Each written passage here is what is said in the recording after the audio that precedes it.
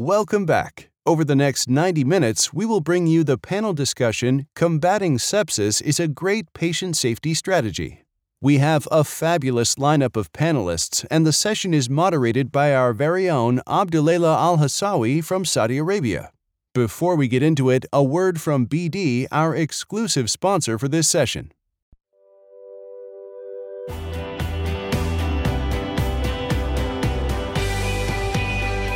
All over the world, customers and their patients rely on BD to help improve people's health. Every day, every person at BD has a chance to make a difference, a chance to bring to life what we stand for. At BD, we are advancing the world of health. Now, over to Abduleila to get this session going. Hi, ladies and gentlemen. My name is Abduleila Al-Hassawi. I'm the Vice President of the Global Sepsis Alliance for International Affairs. And on this very exciting session, I'm going to be actually wearing two hats. I am honored to be moderating the session, but at the same time, I have a quick presentation about the quality improvement initiatives for sepsis. And it's very much related to the title of the session, which is how combating sepsis is a great patient safety initiative. I would like to thank our sponsor, BD, for their continuous sponsorship and support of the sepsis work throughout the globe. So I will start with my presentation, and then afterwards I will introduce our panelists for hopefully a great conversation. So make sure that while you're listening to the conversation, as well as to the presentation, if you have any questions, that you can type in your questions at the allocated time. So without a further ado, I am going to start my presentation. So the title of my presentation is How Quality Improvement in Sepsis Works at the Facility and the National Level. And I'm going to be basically talking about two aspects. One is to remind myself and everyone about the resolution that got passed back in 2017. And then I'm going to talk about the sepsis quality improvements, starting from the facility level all the way up to the national and the global level. So just a quick word about sepsis. Sepsis is a major global health problem. Every year, up to 50 million people are afflicted by sepsis, and 11 million of those die. So that represents around 20% of all causes of mortality worldwide. That's a big problem. And just keep in mind that even the survivors of sepsis may continue to have long-term sequelae. So prevention is actually the name of the game, be it either in terms of vaccinations, hand hygiene, trying to avoid infection, focusing on high-risk groups, and awareness. It's important that we promote awareness, not just within the public, but also within healthcare professionals as well. So there are two ways to prevent sepsis. One way is to avoid infection. So prevention of microbial transmission and infection. So strategies and interventions like vaccinations, like hand hygiene, is important. Just keep in mind that there's also this linked and relationship between COVID-19 and sepsis. So the vaccination that is being done nowadays is also can be thought of as one of the strategies to prevent sepsis. The second strategy to prevent sepsis is to prevent an infection from evolving into sepsis. So let's say that we could not actually prevent infection from happening. How can we have a mechanism in place for early recognition and prompt intervention? So in May of 2017, this magnificent resolution was passed, thanks to the effort of the Global Sepsis Alliance led by Professor Conrad and his colleagues. And this was a big moment for the work on sepsis. That year, actually, more than 14 countries have introduced some systematic approaches to sepsis awareness, prevention, and intervention. I'm going to mention them by name just to say that, to give that recognition, but also to push for more countries to do more work. So the UK, the US, Canada, Brazil, Mexico, Ireland, and Kenya, Spain, Saudi Arabia, UAE, Sudan, Uganda, Nigeria, and Malawi. But as you could see, there are way more countries that need to also to do the efforts. In 2019, Australia, France, and Sweden have announced national sepsis campaigns. So this also kind of links to how when we have a resolution with clear directions, that would help towards the efforts at the national level as well as a facility level. So the sepsis resolution had number of items. So the number one, it asked countries to introduce sepsis work into the national health system strengthening. It also highlighted the infection prevention and control aspect of the sepsis work, and how can we integrate that into the national level as well as the regional and facility level. AMR, antimicrobial resistance, is a big problem. So the resolution talked about antimicrobial stewardship and having those initiatives, at healthcare facilities and beyond is very much needed to prevent sepsis. Also, we have to have a standardized and optimal care. So that was the fourth item of the resolution. I talked about public awareness, and this was the fifth item of the resolution. So there's no way that we could bring the number of deaths and problems from sepsis down without addressing those, the public awareness, and without empowering patients and families.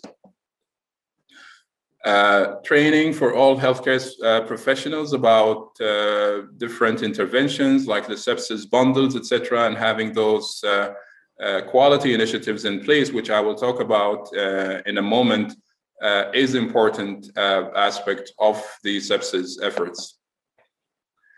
Of course, we can do and improve without research. So research was as a big item of the resolution.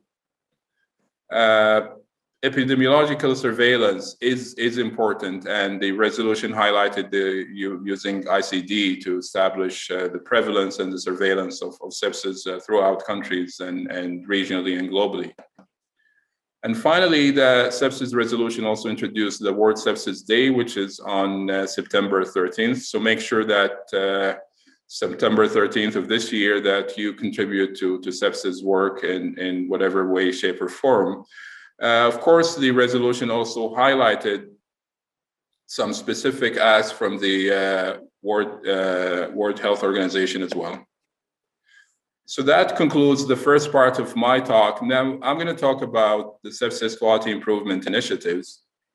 But just to give some basics of to some of the audience, there's something called the sepsis bundle or the sepsis 6. And just to be reminded about it, it includes 3 gives and 3 takes. So you give 3 and you take 3. So whenever you have, diagnosed and recognized sepsis early on, you want to give oxygen, you want to give IV fluid resuscitation, and you want to give broad spectrum IV antibiotics. So what do you want to take? You want to take appropriate blood cultures before you start the antibiotics. You want to take blood for lactate, as well as you want to measure urine output. So timing is everything when it comes to preventing sepsis mortality. This study showed that any delay in sepsis recognition beyond 1 hour results in increased mortality. And it's pretty clear here that, the sepsis bundles I mentioned, you have to have a mechanism in place, be it in the emergency department, be it in the inpatient setting, to have early recognition. So you could actually start the intervention right away, which would save lives. The impact of antibiotics administration timing on mortality is also well established. So this study back in 2017 showed that delay in antibiotic administration beyond an hour results in increased mortality from sepsis. This study also showed that based on our understanding of the importance of the timing of the intervention, you could see here that between 2011 and 2015 on the left-hand side, that the percentage of IV antibiotic administration for sepsis diagnosis within the first hour has increased. So that's a very good way to kind of implement the evidence of early intervention. This slide is basically borrowed from Ron Daniels, and it shows it's based on a database from the UK, and the red line shows the antibiotic rate use, and the yellow line shows the screening rate. And between 2015 to 2018, you see this very beautiful increase in the screening rate and antibiotic rate. And with that, you see a reduction in mortality. So again, clear evidence that early intervention with the standardized bundles would save lives. So now, over the next few slides, I'm just gonna talk about sepsis quality improvement initiatives at the facility level, at state level, as well as at the national level. So this study is from the US, and it basically, it was 18 ICUs in two states. It was Idaho and another state. And what it showed is the following. So the gray line is the percentage of compliance with the sepsis interventions and bundles. And the black line is mortality. And again, between 2004 and 2010, you'll see clearly that the compliance went from 4.9% in those participating ICUs all the way up to 73%. And with that, you see a very nice drop in mortality from 21 all the way down to 8%. So again, clear evidence that intervention and early intervention with standardized bundles would save lives. So what about state level? I have two states, one from New South Wales in Australia, and the other is from New York State. So the Sepsis Skills program is a program that focuses on early recognition of patients that could potentially have sepsis, and immediate resuscitation and referral for specialized care accordingly. They have a very nice component to the program called Between the Flags. So it's a patient between the flags. So remember that what I talked about, how we can prevent sepsis, which is either by preventing infections. So this is up here with the white arrow. But then in case that you have an infection, these are the flags. So this is where you need to intervene at the yellow line. This is the window of intervention that if you manage to have recognize the patient and activate the sepsis intervention, you could save lives. So again, this is the same idea with the flags, just to show you how this is implemented on an electronic health record. So these are the blood pressure lines, and you can see the yellow lines and then the red. So you don't want patients to be in the red. So these are the areas that you could say between the flags. The same applies for oxygen saturation as well as heart respiratory rate. So in 2013, the New York State mandated public reporting for sepsis, and they mandated also sepsis intervention. And it is clearly here that between 2014 and 2016, the risk-adjusted hospital mortality from sepsis in New York have dropped almost by half of what it was at the beginning. Sorry, by 50%. So what about at the national level? So this is a study from Australia and New Zealand. Same thing, early intervention with sepsis bundles shows reduction in sepsis-related mortality. Now, this is a busy slide, but I want you to focus on 4 countries that have introduced these interventions: Germany, UK, Australia, and the US. And 3 out of those 4 countries actually have managed to reduce sepsis mortality by 50% over 5 years. So remember the 11 million people that I mentioned early on that die from sepsis on an annual basis. Now imagine if all countries had 50% reduction in sepsis mortality. That is, millions and millions of lives saved. So to summarize, I basically talked about the 2017 sepsis resolution with the different components of the resolution. There's a lot of work that still needs to be done by both member states as the WHO. So, from this Congress, I ask, the WHO and all stakeholders within member states to do more efforts actually to address this very important global health problem that is claiming millions and millions of lives. I've also talked about some of the interventions, the sepsis 6 bundles. These are very basic bundles that, if present in the right department and acted upon by the right people, we could save so many lives.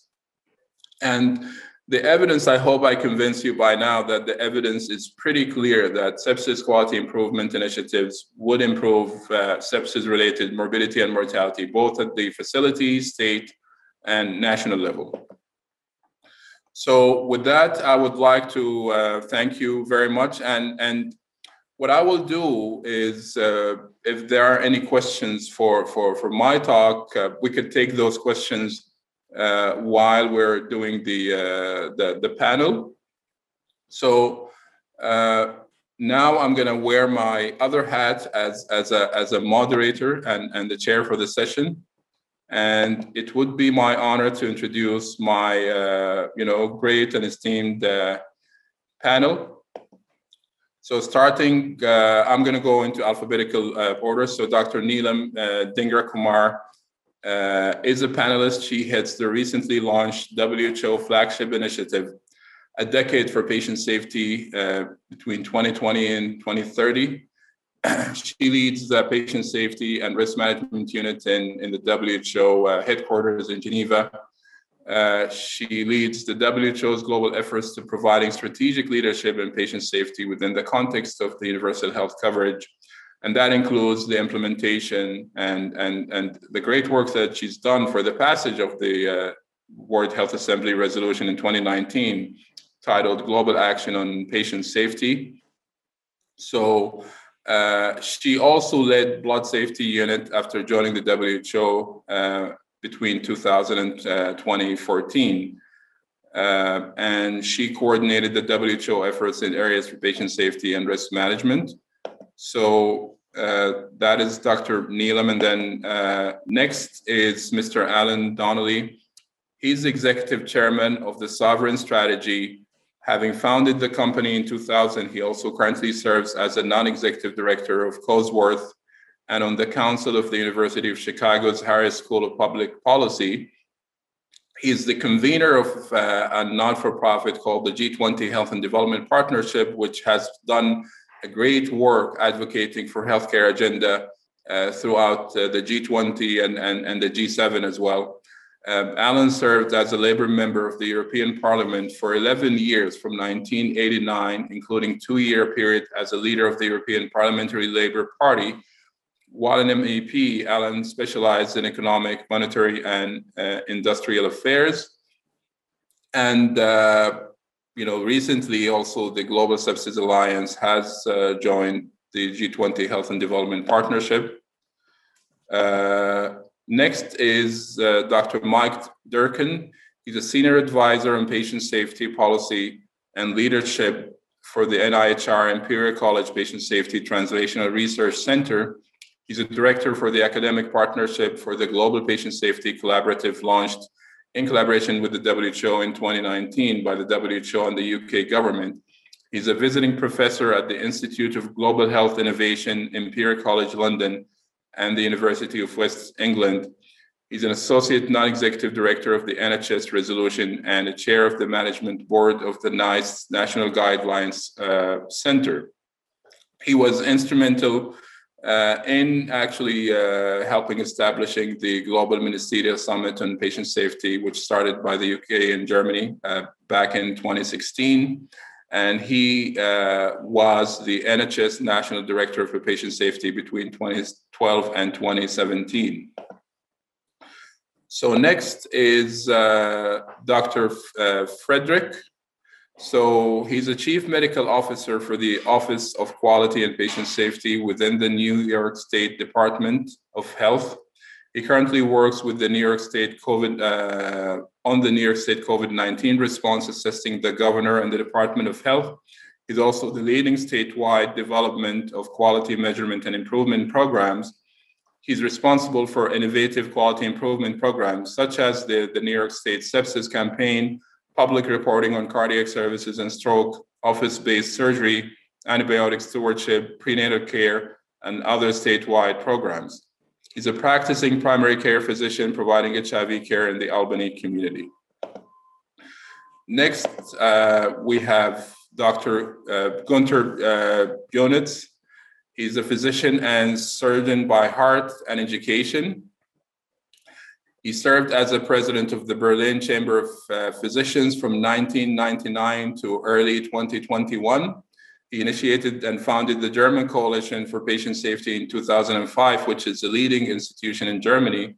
As a technical advisor to the German Ministry of Health, he contributed to projects within the European Commission and the Ministerial Summits on Patient Safety since the beginning of the Ministerial Summit series. And last but not least, Mr. Qualdib Semi. He's the CEO of the organization International Alliance for Patients Organization. He has an academic background in public health and law and has a passionate belief in improving access to services throughout digital health and justice services.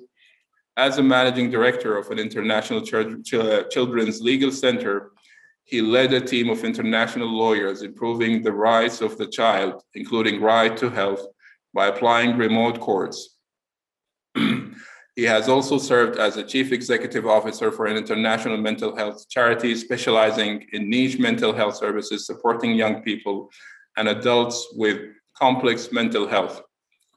So as you could tell, we have this esteemed panel. And let me just set the stage before I ask every one of them for their opening statement. You know, again, we have 11 million people that die from sepsis on an annual basis. Up to 50 million people that get sepsis on an annual basis. In New York, in the US alone, sepsis treatment basically cost more than $60 billion US. So as you could tell that this is a big global health problem, and I would say that it's overlooked. And basically, hopefully through our discussion, we want to highlight why focusing on sepsis is actually a great patient safety initiative. But then, how can we, through this hour of discussion, come up with some practical implementation efforts towards, be it either the resolution of sepsis in 2017 or the patient safety resolution in 2019, or many of the declarations that come out of the G20 throughout the years. So I'm going to start by asking Dr. Neelam Dhingra Kumar to make her opening statement. So Neelam. Thank you very much indeed. And it's a great opportunity to connect with all of you. Greetings from WHO Patient Safety Flagship from Geneva. I'm really, really honored to speak at this panel at the World Sepsis Congress 2021.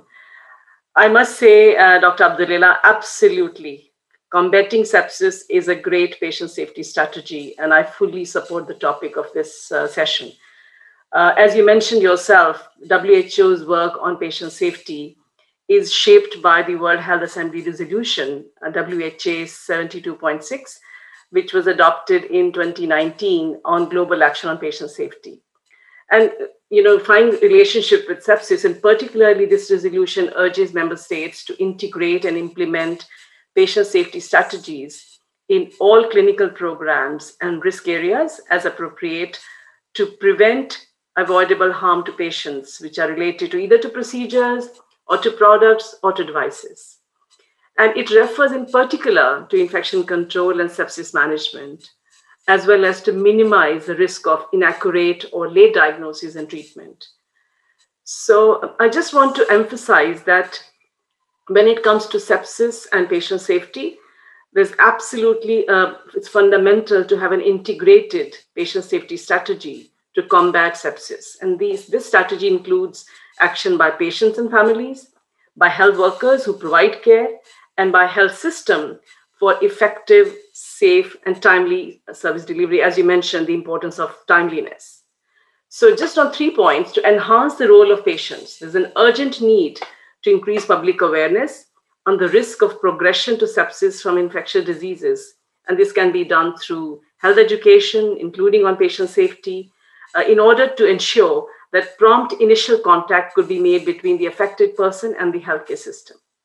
Secondly, to equip health professionals, there's a need to develop and provide training to all health professionals, as you also emphasized as part of the sepsis resolution of 2017. There's training on infection prevention and patient safety, and particularly on the importance of recognizing sepsis as a preventable and time-critical condition with urgent therapeutic need, and also to communicate with patients and families to use sepsis as the sort of, understanding of sepsis and to enhance public awareness. So there's a role of health professionals, very, very important, and to equip them with training and with capacity. And then the foundation of it is provided by the health system. So the importance of strong and functional health system needs to be recognized, which includes both organizational strategies and therapeutic strategies in order to improve patient safety and also to improve outcomes from sepsis. And for effective, safe, and timely service delivery, the health system needs to provide safe staffing levels, supportive working environments, create safety cultures, and strengthen teamwork and communication. So I think these are some of the opening remarks I would like to make, particularly to show the interrelationship between sepsis and patient safety, and how actually combating sepsis is an extremely important and a great patient safety strategy. Over to you. Thank you. Thank you, Neelam. So next I'll go to Alan Donnelly. So Alan, if you want to give your opening remarks. Thanks very much, Abdillail, and it's great to see you in Saudi Arabia. And I want to congratulate the Saudi Arabian presidency and the Saudi Patient Safety Center under your leadership last year for putting patient safety so high on the agenda. And of course, the great thing is that the Italian presidency of the G20 has kept patient safety high at the agenda for this year's G22. I want to deal with how we engage political leaders in addressing this issue, because if we're going to achieve the Sustainable Development Goal 3, there are some massive things that need to be done. And of course, we're seeing this now with pandemic preparedness and response and the whole issue of antimicrobial resistance and so forth. But there are some things through accelerated progress where we could make a big impact on achieving SDG 3. And I think in relation to the figures you gave about the 11 million deaths and the 50 million people who are impacted by sepsis each year, with a concerted effort and with giving practical tools to people, we can actually make a big impact here when it comes to health system strengthening and patient safety. Some of the other initiatives that need to be addressed, of course, are considerably more complex, but this is not as complex as some of the issues that need to be addressed. As as Neelam has said, training is a critical thing, very basic training. Also, I think we're learning as a result of COVID-19 that we have to record incidents that are occurring in the global health system. We've got to find a better way of measuring them so that people are using common standards to record how people are being affected or dying of some of these issues. But you know, the one thing you didn't talk about, but I know you've got the figures, and I know that the OECD have looked at this in a broader sense from the point of view of patient safety. The liability, for example, in hospitals across the world, I know just in our own national health system in Britain, the liability, financial liability across the world, where patient safety is compromised, perhaps through someone developing sepsis, or the social consequences of someone being disabled as a result of suffering from sepsis when they're then discharged and they're unable to participate actively in the labour market, which may impact their family or impact their own lives. For politicians who are not health specialists, we've got to present in very simple terms what is the socio-economic consequence of not addressing this issue, and what is the socio-economic consequence of addressing this, and what are the tools that we need.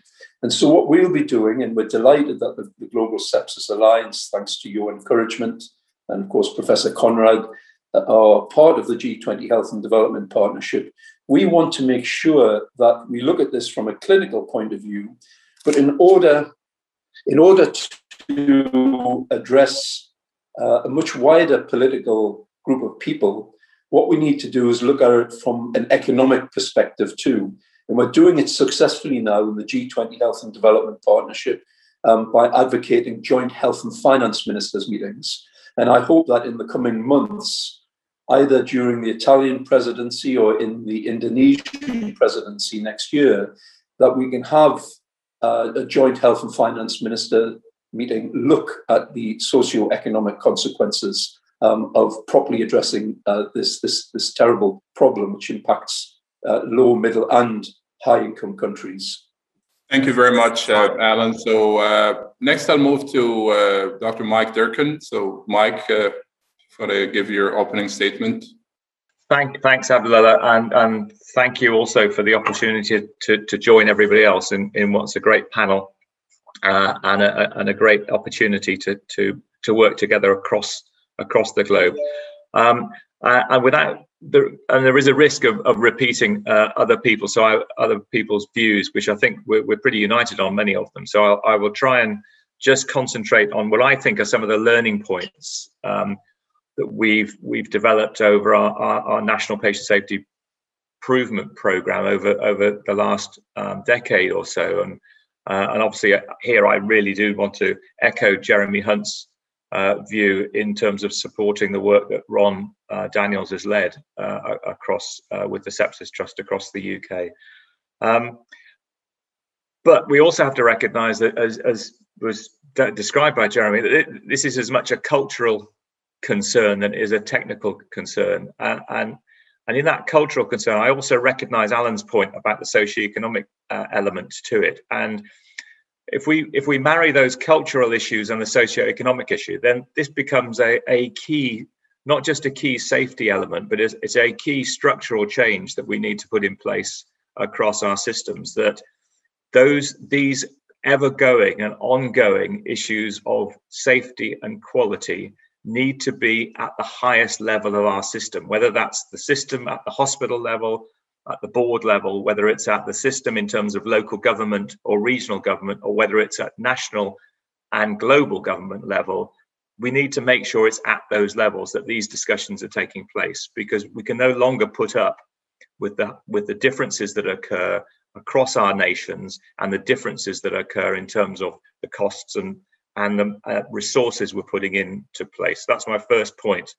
The second one, I think, is to recognise what Jennifer said in her opening work, Jennifer Gardy, earlier, about the need for a national integrated surveillance programme. And I think I would suggest we need an international integrated surveillance program for this work. Now, we know that we've produced elements of those in terms of the dashboards that you've identified from the countries that you demonstrated in your piece.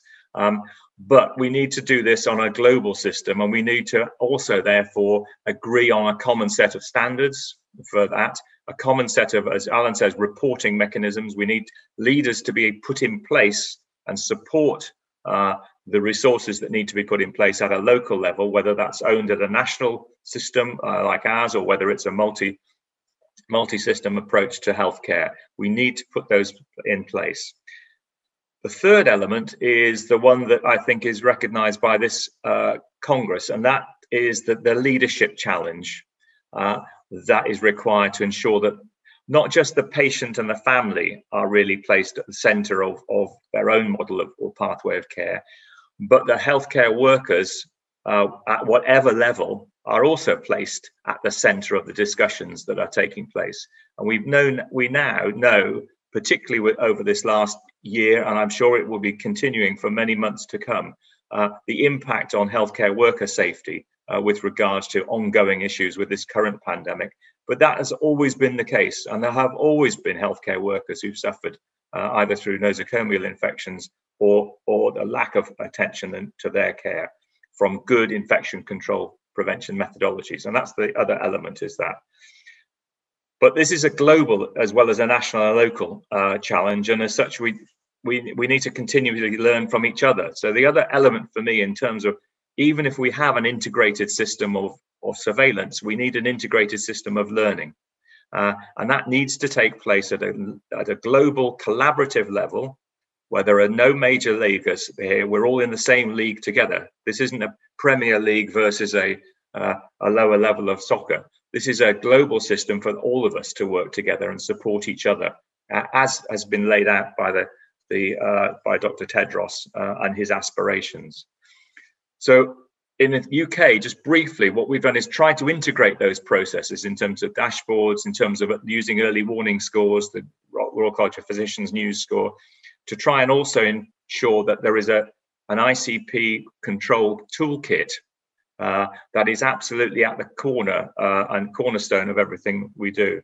But this has to be seen, and it was mentioned once briefly by Christopher Murray. I think this also has to be seen within the continuing growing context of antimicrobial resistance and the inexorable rise of gram-negative bloodstream infections, particularly those on E. coli. Because unless we also recognize this importance, then we will be losing a lot of the armamentarium that we have to be able to support the rapid introduction of appropriate antibiotics when they're needed. So the recognition that these are dual elements that we really need to work on at the same time. So we create a systemic as well as a systematic approach to improving the care we offer our patients in whatever setting, from not getting serious infections. Thank you. I'm sure I'll come in later. Thank you. Thank you very much, Mike.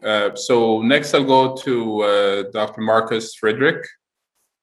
Thank you, Abdullah. And I agree with you. I think that sepsis is a great patient safety strategy, but also could be a great health policy. And what we've done in New York State is just one example. When we started back in 2010, 2011 to look at the data, there was a huge variation in mortality by hospitals, in hospital mortality by about 5-fold. And I think what you mentioned earlier was this because sepsis was mostly overlooked is probably a question, or what Mike was just saying, that it could be a cultural problem. And we thought that we would take this head on. And we passed a law in New York State that we called Rory's Regulation in honor of Rory Staunton, where that had three pieces. First, that we mandated that the hospital should have evidence-based protocols in place, because we just think that that was missing from a global approach here, at least in New York. That we also, the second component that Mike just mentioned, the training component, we thought was important, that the hospitals need to train their staff on that.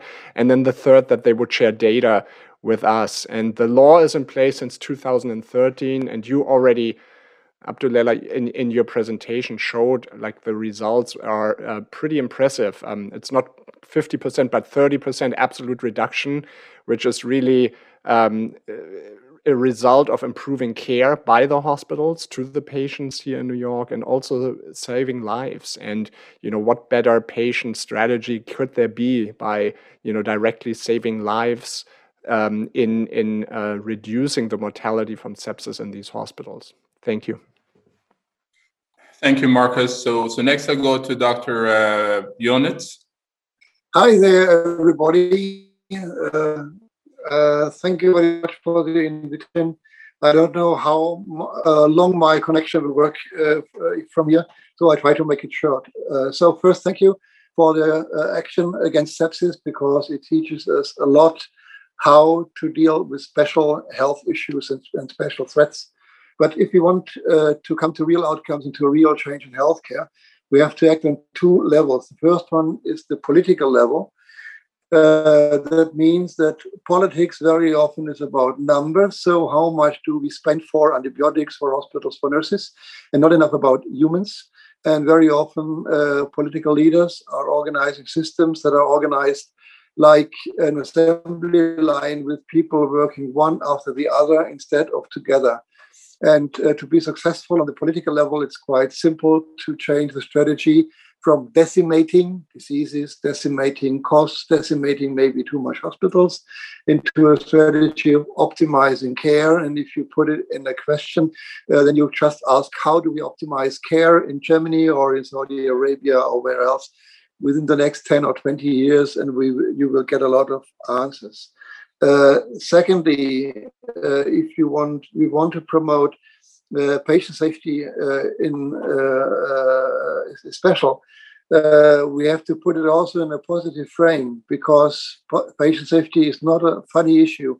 Neither sepsis is. But if we see it as a chance to take action to provide better care, we do good things for patients and also, of course, good things for the caregivers. So once again, a positive frame is very important to be successful with your political actions in healthcare. And if I make it even shorter, there was a business model in the past saying promoting fear, selling hope. And I think the future business model will be promoting hope, selling solutions. And selling solutions, and now I come to the second important level, is the level of the caregivers. All my speakers before me have addressed the importance of caregivers, of doctors and nurses, to recognize sepsis, to act on patient safety, to tell the right diagnosis, and to act as soon as possible. And so we expect as a society, and from the patient's point of view, an utmost level of professionalism and humanity. And when you look at the working conditions of caregivers, it's absolutely the contrary. So maybe not to professionalism, but especially to inhumane working conditions. So if we want our patients to be treated well, we have to treat our doctors and nurses well. And when you once again look at how to promote it, better care, you can learn from sepsis that it's not the doctor's issue or maybe the patient's fault, but it's teamwork, because everyone is able to somehow find out that there's more than something not in order with a patient with more than 38 degrees Celsius. So it's teamwork, it's a question of awareness, and it's a leading question if we have enough time for care, and which might be quite new, if we have time to talk, to create teams. Because normally most doctors and nurses are working like Charlie Chaplin at an assembly line, being very exhausted at the end of the day. And future care means we have teams, and teams talk to each other and talk to the patient, and they talk before an event. And of course, they talk after an event, and this needs time. and this needs money. And I think investing money in humans and in working conditions might be the best thing to provide better care. Thank you. Thank you very much. So next I'll go to Kawaldib Semi from IAPO. So your opening statement, Kawaldib. Thank you, Abdullah, and the board of World Sepsis Day. I think I'll start off by saying that we have a great opportunity in the WHO's Global Patient Safety Action Plan 2021-2030. This is the driving force for us now to look at how our health systems look at everything, and that includes sepsis. So it neatly fits in. For the next 10 years, we have this great opportunity to push everything in its slipstream. Second, I think we have to really look at how the whole spectrum of prevention to care, and then also to rehabilitation, once after the sepsis recover, and even palliative care is reappraised afresh with the view of how patients can be engaged in this. Patients can, one, bring in insights that may be able to make things more effective, maybe improve the reach, most definitely improve the efficiency of the programs. And lastly, I think very important is that patients can add to the information and education and undo some of the misinformation and infodemic problems that we are having. So patient engagement and co-creation in sepsis is critical, and so is it critical in the World Patient Safety Action Plan 2021-2030. Thank you. Thank you very much. So I'm going to go back to Dr. Neelam and ask you. Let me put it this way: every year, 11 million people die from sepsis, and according to we know that at least in low middle income countries, 2.6 million people die from unsafe care. On an annual basis, AMR kills 700,000 people, and by the year 2050, if we don't do anything to AMR, 10 million people will die from AMR on an annual basis. Now, we've got a number of resolutions. We've got the World Health Assembly's resolution. We've got declarations from multilateral organizations like G20, etc. Why is it that we're still having an implementation problem? And maybe if you could answer this question, thinking through your great work on the 2019 Global Action on Patient Safety Resolution, and how can the 2017 resolution would learn from some of the efforts that you've done in combating sepsis? Thank you, Abdullah. The resolution on sepsis and the Assembly resolution on patient safety are very complementary to each other. And as you recognize that the resolutions are policy statements, which is the commitment by governments from around the world to take action on a particular topic and prioritize it. But there's a gap in when it comes to national prioritization, and what is required is building the case and actually looking into the local data. What are the real issues? So there's a need for prioritization at national level, and where international partners, WHO, and organizations who are working on the area of sepsis and patient safety could be facilitatory. So I think the implementation gap is primarily because of lack of prioritization at country level. And it is really important for us to invest into looking into where the gaps are, whether there's a knowledge gap, or there's a policy gap, or there's a delivery gap, or there's a communication gap, and how do we fill up in the implementation gap by addressing these gaps in either in knowledge or in policy or in delivery. And with prioritization come resources. So until and unless there is some sort of institutional framework and resources to implement the program, we will not find sustainability. So resolutions, of course, identify the key strategies which need to be implemented. But when it comes to actual implementation, it requires policy, strategy, plan, and institutional framework with clear roles and responsibilities at national level, working with partners and, mainly the civil society and professional organizations, and most importantly, to have patients and families and communities engaged. And I must say, in this particular aspect of, just building on to what Kamaldeep mentioned, that it is absolutely vital to utilize all opportunities of engaging with public and increasing public patients' awareness and engagement on very pertinent topics of patient safety and sepsis. And we are really, in this case, have a great opportunity to link with World Hand Hygiene Day, which is in 2 weeks' time, and also World Patient Safety Day, because these provide great platforms to highlight the issues, to engage policymakers, to engage patients and communities and stakeholders, so that there's ongoing advocacy and the need for prioritization is maintained, and it is backed with sufficient resources as well as institutional frameworks and systems to implement the actions which have been agreed.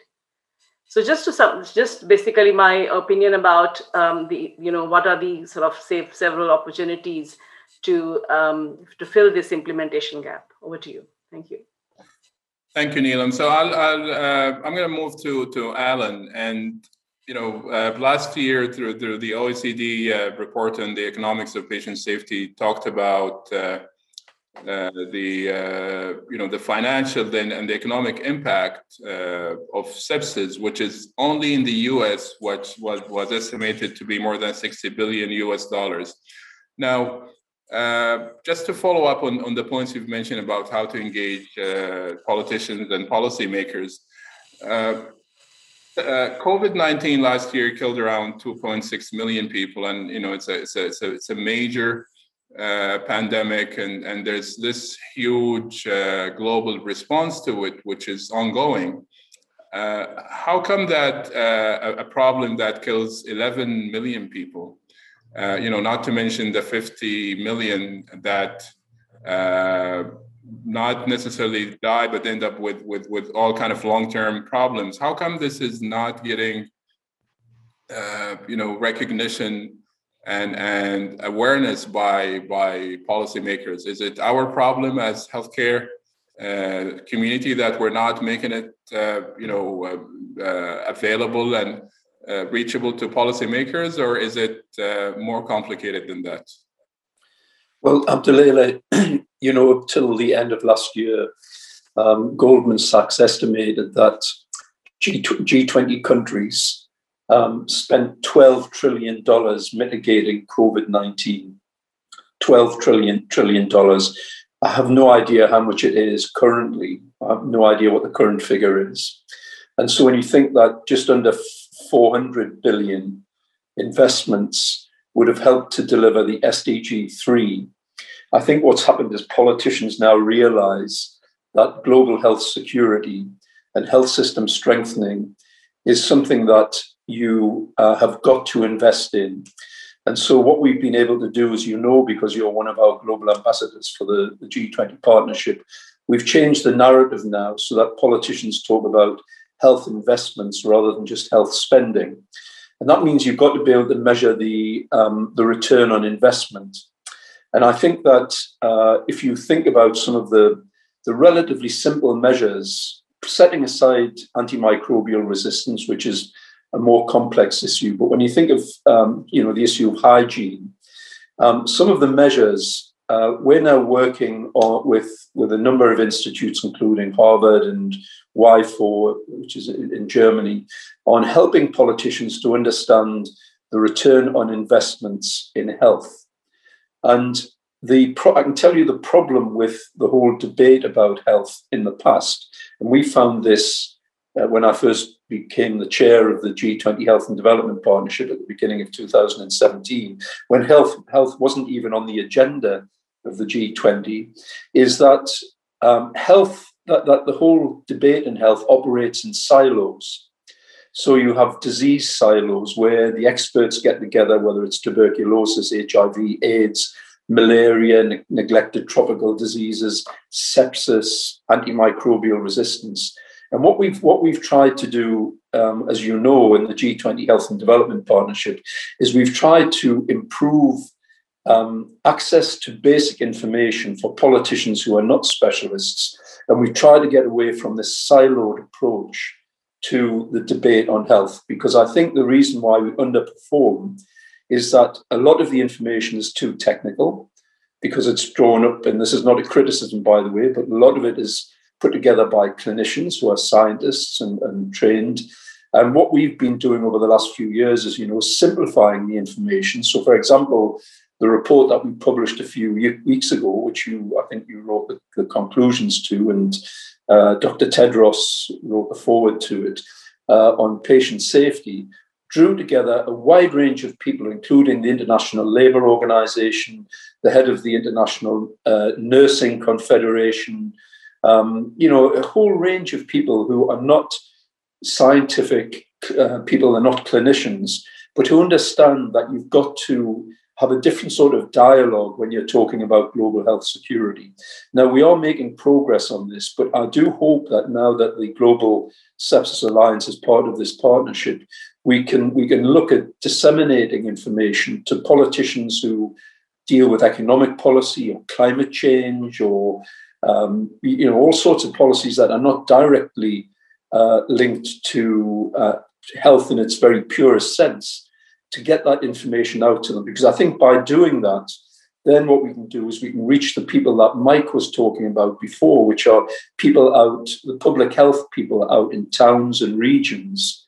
And we can start changing the dynamics of all of this. And of course, the big thing is if we can work out what the return on investment is, then you can look at how you can repurpose that finance to deal with things like research and development into antimicrobial resistance or mental health services, or in low-income countries, it may be just basic access to diagnostics and so forth.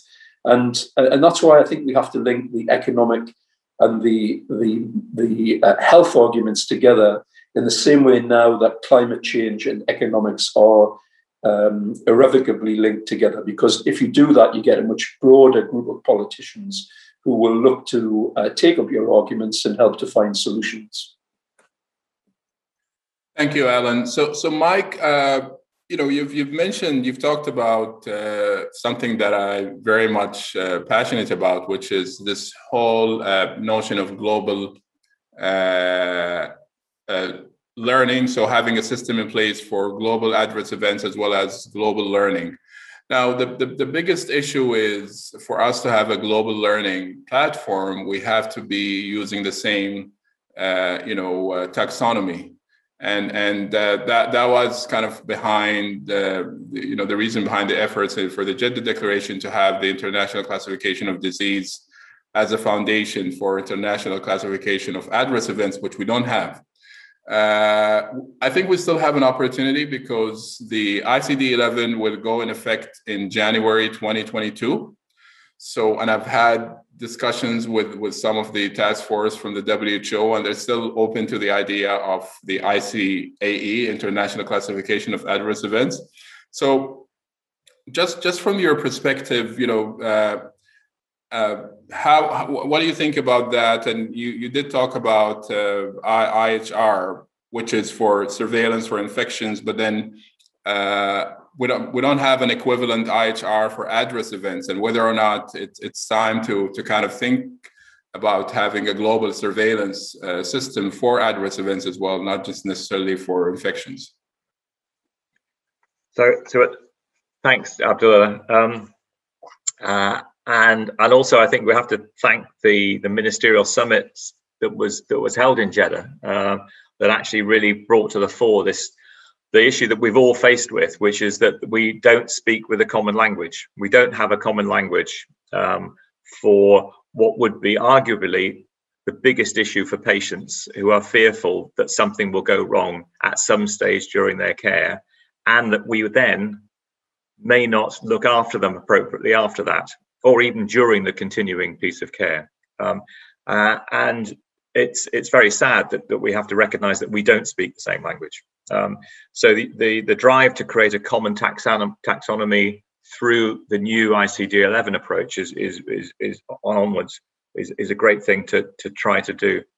Just as an example, so there are many different codes, therefore, that someone could put in that would be classified as an infection code or a sepsis code or, across the current system. And if you look at some of the other harms that we have that are also very, very cost accelerators in the system, say, for example, blood clots and venous thromboembolia, there are currently 47 different codes that someone could put in. So we have a very limited approach into how we can actually work together to speak with a common goal. So the key thing, therefore, is to come up with a solution for this. I think it has to be geared around the taxonomy, but it also has to be, I think, probably in one where we also link this with the other driver for change. And this is the piece that Alan was talking about in terms of the cost benefits to the systems. Now, we've started to try to do this work in terms of a collaborative learning approach with the great offices of WHO in setting up a global patient safety collaborative for low and middle income countries. And we've started that with the first 4 countries. And you may remember that's India, Kenya, Mongolia, and Pakistan as test beds, really as test beds to try to see how we can work and create a common language of training and education, of leadership support and development, and of research capacity and capability. One of the key elements that keeps coming out when we're talking, and this year we have been limited by doing all of our talking on Teams or Zoom or platforms such as that. One of the common elements that keeps coming up is what about our reporting systems? How do we help and enable our reporting systems to be better? But also, how do we make them appropriate and accessible to not just staff and healthcare workers at every hierarchical level, but also patients who also would like to have access to these systems. And so I think one of the elements that we're learning now is that this is a common issue, and healthcare workers inevitably want a common platform. So I don't think there's necessarily an issue at that level. There was an issue, I think, and probably in some systems there's an issue of fear of reporting and fear of reporting when things go wrong, in case that you might then face repercussions for that. And so that brings us up into this question of how do we create a reporting system that acknowledges a just culture that doesn't get in the way of accountability. So when you report something and it is by a failure of action that you should have done, then you are accountable for that. But inevitably, we want a reporting system that creates an appropriate just culture for that reporting. I think what we found is that this can only happen. The collaborative is funded by outside sources from these countries because they can't afford to fund it themselves. So I think one of the key elements for us is to find a way of using the good offices of philanthropic systems and supporters, as well as WHO as a convening power, to come up with some solutions for this. Now, G20 and dare I say it, G7 could be an ideal platform for this, but it needs to be a cohort of countries that will work together. And I just also would maybe suggest that the test beds, particularly in a frugal innovation environment, would be ideally suited to many low and middle income countries who may not actually get to the table of the G20 group. So for me, it's how do we create that energy level, which is definitely a drive up. So it's a push. We don't have to pull. I think it's a push from there. So I think for me, it's let's set up some global exemplar systems at a frugal level and see whether we can work then. And then we drive that up through the system. There's no doubt that the healthcare workers on the front line and patients on the front line want this to happen. Thank you very much, Mike. So I've seen a number of questions from the audience about how to reconcile this notion of early intervention with broad spectrum antibiotics and how do you reconcile that with antimicrobial resistance? So I think Marcus is very well positioned to answer that, given your work in New York State, and there is that fear. Is it justified, or does the evidence, is there an evidence that shows that we don't actually worsen AMR if we intervene early? Yeah, I think this is a valid question, and I think that is also one of the concerns that we heard from frontline physicians, from ER physicians and workers in the emergency rooms.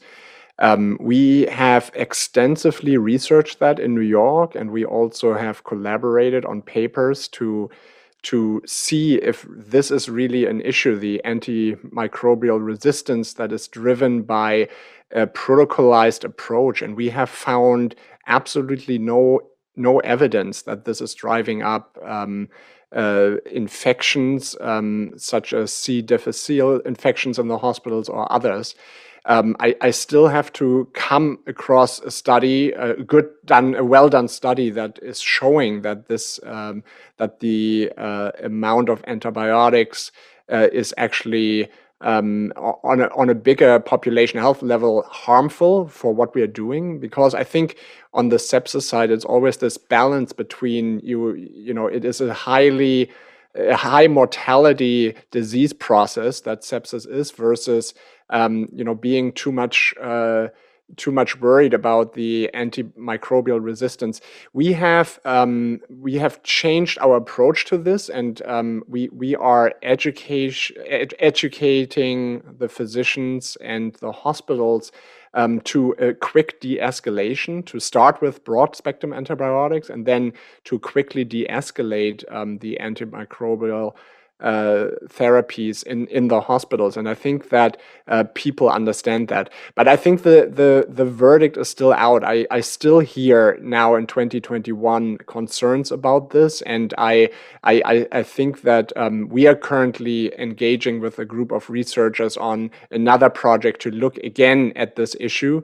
And we will probably have the data at the end of 2021, if not even 2022, to see if there is really a hint of evidence about this. I have not seen that so far. But again, it's a good question, well raised.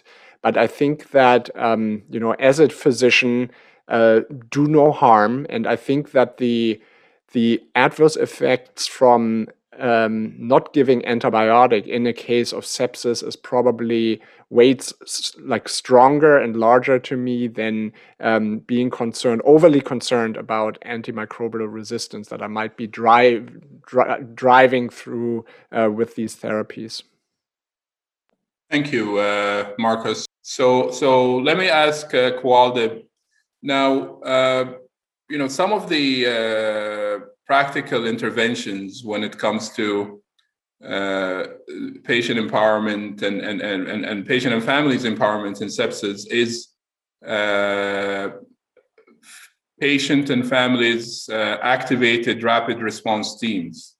So what does IAPO think about that? Are you familiar with any literature that is promoting this intervention? Because it has to deal with the early recognition and giving.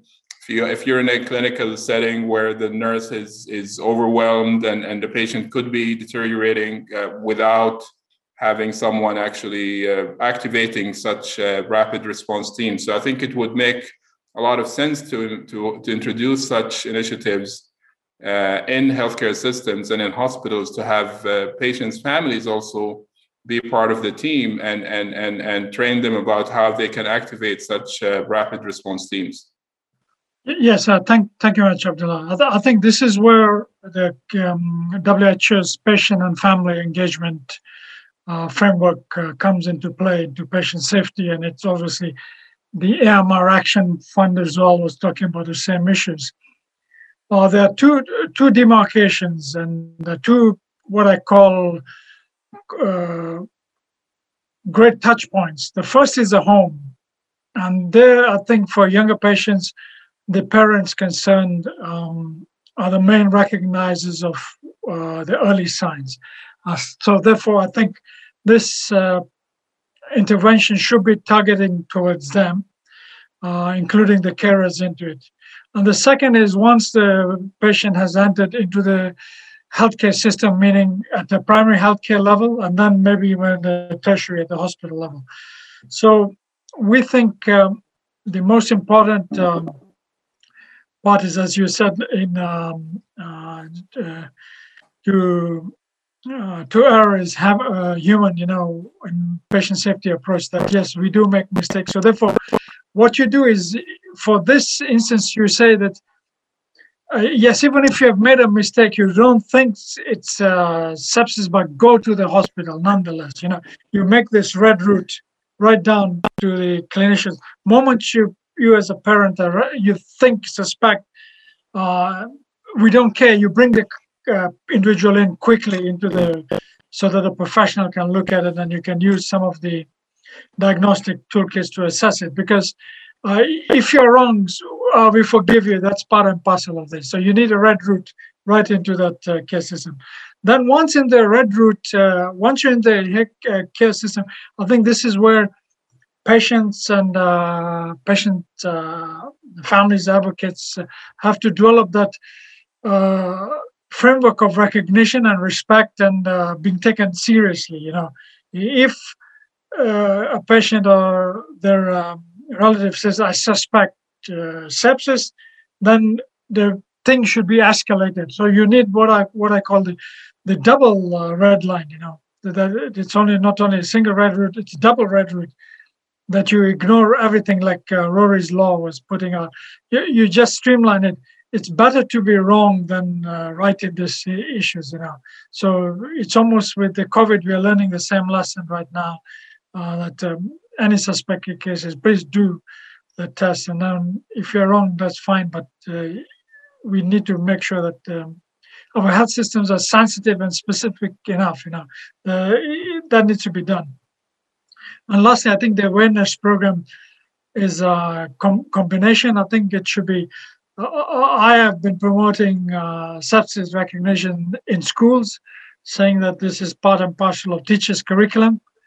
Then should be part and parcel of the curriculum of medical students. I think you and I were looking at the International Federation of Medical Students Association, and I remember when I asked them how many units do they do on sepsis in their course and training, and all of them, the majority, the 100 or so we spoke at the World Health Assembly when things were much brighter and we could meet. What they said was 15 minutes, and some even say it was self-directed study. So there wasn't this program, whereas this is a cross-cutting effect. It should be from surgery right down to simple interventions. Any invasive sepsis should be discussed through that. So we need to bring that in. And lastly, I think the level of home care, I'm sure we can do something much better in self-care side of things. We could get diagnostic kits that are cheaper and safer. Liquid flow tests are now available left, right, and center. They can be modulated. I think they should be introduced so that many of the health-prone patients, especially those who are applying care at home through using infusion pumps and have to punch your skin and issues, although they need to be looked at. But as I said, it's the whole societal thing needs to be looked at, because this should be repositioned again. It should be that it's avoidable harm, and it is unnecessary to spend money on this. It's almost a sinful way of wasting precious health system money on this, which is preventable. Thank you. Mike wants to come in. Yeah, thanks, Abdullah. So I just want to support Kvaldeep in the elements that he was talking about, and it links back to your previous point, I think, about the silos in our system, and we have to recognise that even in the 21st century, in many systems and many local systems, there is a power dynamic at play where our patients are not seen and their families are not seen as equal members of the journey that those families are going on. And families, we often talk about the patient being their best expert of their healthcare needs. They don't come to see us as healthcare professionals unless they often recognize that something is not quite right, or family members recognize with the children there's something not quite right. And then we negate that view of theirs once they've come into the institution. And I think we need to reset ourselves on that process. We need to reset it very quickly, I think, in the way that our systems are developing. And if we translate that into the hierarchies that we have within our own, if you like, at that level that you were talking about, where we have almost a war game going on between sepsis, between AMR, between various interventions that could be taking place with the various systems that could work together. If we pooled our resources and worked together, we'd be so much stronger.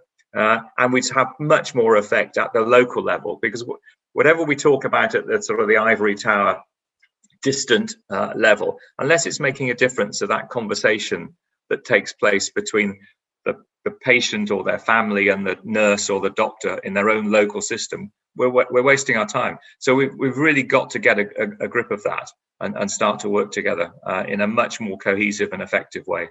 And use those people who are currently in place who are positioned to do that. As Alan said, let's get a grip with our politicians. Let's start to activate them. Thank you. Thank you, Mike. Neelam? Thank you, Abdullah. I think it's a very, very important question about creating more synergies between pandemic preparedness, IPC, sepsis, and AMR for both, scale up action at national level and subnational level, and also actually making a difference at point of care. So I just want to share that the Global Patient Safety Action Plan, which WHO has been developing after mandated by the World Health Assembly, and it's been a more than 1 year long process, has really created some great synergies in bringing these programs together.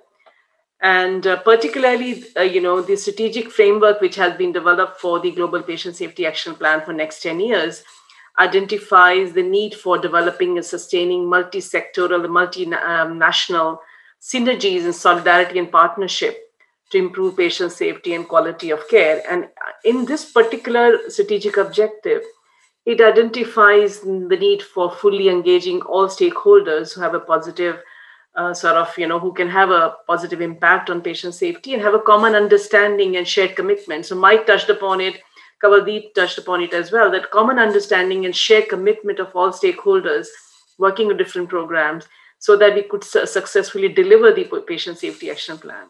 And creation of networks and consultative meetings to understanding the commonalities, and even multi-sectoral initiatives and cross-geographical initiatives can advance the action on patient safety. So I must say that the Global Patient Safety Action Plan provides an opportunity for creating synergies between these two programs at the national and the global level. But at the point of care level and also at the patient's level, I think there are also great opportunities for synergies. If we look into these 4 areas, healthcare-associated infections, AMR, pandemic preparedness, sepsis, and also I would add to it the safe and appropriate and rational use of medications. They're all very much interrelated. Just giving an example, inappropriate and excessive use of antimicrobials will lead to the threat of antimicrobial resistance. And in this case, sepsis actually represents the most vital indication for the responsible use of effective microbials. And in the absence of timely management of sepsis, including through effective antimicrobial, sepsis could be universally fatal if you don't really use timely and appropriately these medicines, the microbials. And so there are several tools WHO has created, and I think they can be extremely useful, particularly for engaging patients and increasing their awareness. Now I'm looking at the commonality between AMR, medication use, and also healthcare-associated infections, like the 5 moments for hand hygiene is an extremely important tool. which identifies the moments where in healthcare to prevent healthcare associated infection, which are the 5 moments where you have to make sure that the specific moments where hand hygiene has to be performed before touching a patient, before cleaning, and before having aseptic procedures, body fluid exposures, touching a patient or touching patient surroundings. So these 5 moments for hand hygiene, we now have also taken this concept for 5 moments for medication safety. And these 5 moments for medication safety also identify the 5 vital moments in treatment with medications where action can reduce the risk. So which is starting the medication, taking the medication, adding new medication, or reviewing medication and stopping medication. So the point I'm taking that patients themselves are the unifier. They are the ones which can really bring synergies into these programs, because ultimately, the patient is the one who has to be fully engaged and aware how to identify these risk areas in the critical moment where action by patients and healthcare professionals will reduce the risk of sepsis and also bring the synergies. So opportunity for synergies at global level, national level, and also local level, following the framework of the Global Patient Safety Action Plan, and through several patient engagement tools and strategies for engaging communities, we can actually bring synergies through enhancing the role of patients as well. So over to you. Thank you. Thank you, Neelam. Gunther, so you're back with us. Go ahead. I'm deeply convinced that patients everywhere have the right to get and to receive the best possible care. And if you want to deliver best possible care, I think the key is how to get to the heart of the doctors and nurses. And funny enough, if you do not address doctors and nurses with new tasks or new regulations or new forms to fill out, but if you take action in terms of care for the caregivers, supporting them, teaching them how to communicate with patients in case things went wrong, how to communicate with other professions, then you reach several goals with one attempt. You get better patient safety, you get a higher workforce satisfaction, you get less burnout and less sickness leaves. So once we start treating caregivers as human beings and do everything we can do to support them to fulfill their mission, I think this would be key. That is quite a challenge on every level, especially also on the political level, because on the political level, we talk about numbers and costs and so on. But we all have to keep in mind that it's about human beings with the caregiver side and also on the patient side. So humanization would be one goal for me to address better care. Thank you very much. So we have 5-6 minutes left. So I'm going to ask every one of you for a minute message about how can we reach zero harm. And I'm a big believer of zero harm. So these 50 million cases or 11 million deaths. So if you were to pick one strategy that could help us with the implementation, what would that be? So I'm going to start with Alan. Thanks, Abdullah. My signal's a bit weak, so I'm afraid I've had to turn my camera off. So apologies. I think the thing that could make the most rapid difference is the point that Gunther made. I do think that there is a cultural problem within primary healthcare where if there is an incident, then the question is in many places people are looking for someone to blame, and I do think that we need to have a significant cultural shift so that if there's an incident, then the patient needs to be informed, the family needs to be informed, and the frontline healthcare worker needs to be supported. Because if we do that, then we're going to get much more accurate reporting. And also, we're not going to get into this mess of liability which I think is blighting the way in which primary health care is dealt with at the moment. So I think at the local level, that's the cultural shift I'd like to see us have, not just for sepsis, but for patient safety generally. Thank you. So next, I go to Marcus. Any final words? No, I agree with Alan. I think cultural shift makes sense. It's probably, and I think Mike mentioned that earlier as well. Like approaching this cultural shift, and it does not. I don't believe that it has to be always from a policy perspective, but really that it could be down to the institutional level and approach this to improve morale and reduce burnout and drive this cultural shift down to the physician level and patient level. And I think that is what I would also strongly argue, which would be that this would be probably the biggest effect of getting to that goal that you laid out in zero harm. Thank you. So, Kewaldib, any final words? I think this needs to be integrated into the WHO's Global Patient Safety Action Plan 2021-2030, and it needs to be integrated with AMR vaccines for life as well, adult vaccination, and it needs to be integrated into other programs as well.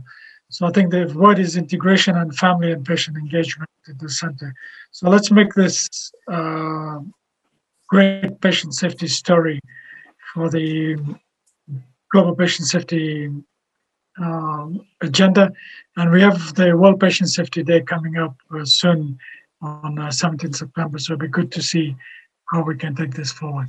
Thank you. Thank you, Kewaldib. So Mike, any final words? Okay, thank you. Thanks, Abdullah. So I'll go for, in the words of a previous Prime Minister, education, education, education, and education at three levels. Education to support the patient so their health literacy improves and increases, so they're given the power to challenge. They're given the power to challenge then the next level, the professional level, whose educational standard often in this field is very low. So we need to educate based on evidence-based interventions that we know will create will move this into a preventable group. Sepsis is preventable if it's acted on early, and you've showed the data for that. And the third level of education is at the system national level, so that we challenge our politicians to challenge their own healthcare systems. That's where the dynamic needs to play. So we challenge our healthcare systems to change and adopt evidence-based approaches, early intervention, and then a rapid assimilation of care. Thank you. Thank you very much. So Gunther, next. Any final words? Try to make it simple. We need two things. We need a positive strategy, because if we put patient safety and sepsis as a threat for patients and a drama for doctors and nurses, then all these people will avoid it. If we put it in a positive frame, that it's a chance to create better working conditions and to fulfill the caregiver's mission, then the rate of adoption is much higher. Second, we need better systems. Actually, we have good people and bad systems, and our systems are bad because within our systems there is not enough communication and not enough cooperation. So when we think about our healthcare systems as networks where people can connect and talk and really cooperate to provide values for patients, then we have reached our goal. So strategy and system. Thank you very much. And last but not least, Neelam, any final words? Thank you, Abdullah. As you're fully aware that the Global Patient Safety Action Plan is a roadmap for next 10 years. And its main objective is to eliminate avoidable harm in healthcare. So it's titled as Towards Eliminating Avoidable Harm in Healthcare, and creates a vision, a world in which no one is harmed in healthcare and every patient receives safe, respectful care every time, everywhere. So with that philosophy and vision, The strategies which actually have been identified and as part of the action plan are all towards zero harm. But it's a multi-modal strategy which we need to implement to reach zero harm. And we need policies which are clearly defining that the governments are working towards eliminating avoidable harm in healthcare. We need high reliability systems. We need safety of clinical processes through identifying risk-prone procedures and having standardized procedures. Patient-family engagement and health worker education, as Mike mentioned, their skills development and their safety. We need information research and risk management and very robust reporting and learning systems to learn from where things have gone wrong. And we need very strong synergies and partnerships and solidarity. So I think these intertwined 7 strategic objectives, which are outlined in the Global Patient Safety Action Plan, is the way to go to achieve the zero harm goal. And only then we can, significantly see the outcome of reduction of harm. So far, the efforts have been on processes, but I think over a period of 10 years, if we implement this vision through this framework of action, we can actually see a reduction in harm in healthcare. Thank you. Thank you very much, Neelam. And, I would like to thank our esteemed panels, Dr. Neelam Dhingra Kumar, Dr. Mike Durkin, Dr. Marcus, who had to leave for another session, Qualdip Semi and Alan Donnelly, and Dr. Gunther Bunitz. Basically, my thanks to everyone of the audience, and apologies for not being able to answer all your questions. But please, if you heard any useful information today, so make sure that you share it not just with one person, but with 10 persons, and ask them also to share that information with other 10 people. And I think this is how we can create momentum and actually, bring down some of these, major challenges that we're having. So with that, I would like to,